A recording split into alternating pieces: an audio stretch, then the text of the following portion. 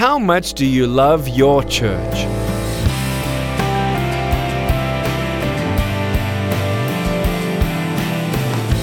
Hi, I'm Nick Vujicic at lifewithoutlimbs.org. When I think about my family, it feels like my heart is going to explode. I love them that much. So much, in fact, that I'd actually die for them.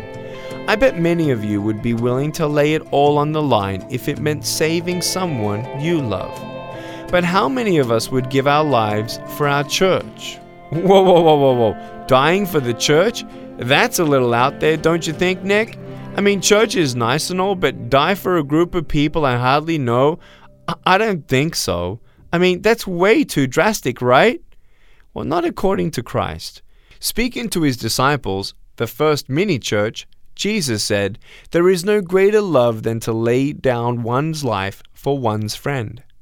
Wow, that's huge. John 15:13. But here's the real kicker. Jesus actually did what he said. He loved the church so much that he laid everything on the line for her. He sacrificed his own life and died upon a cross so that the church may live.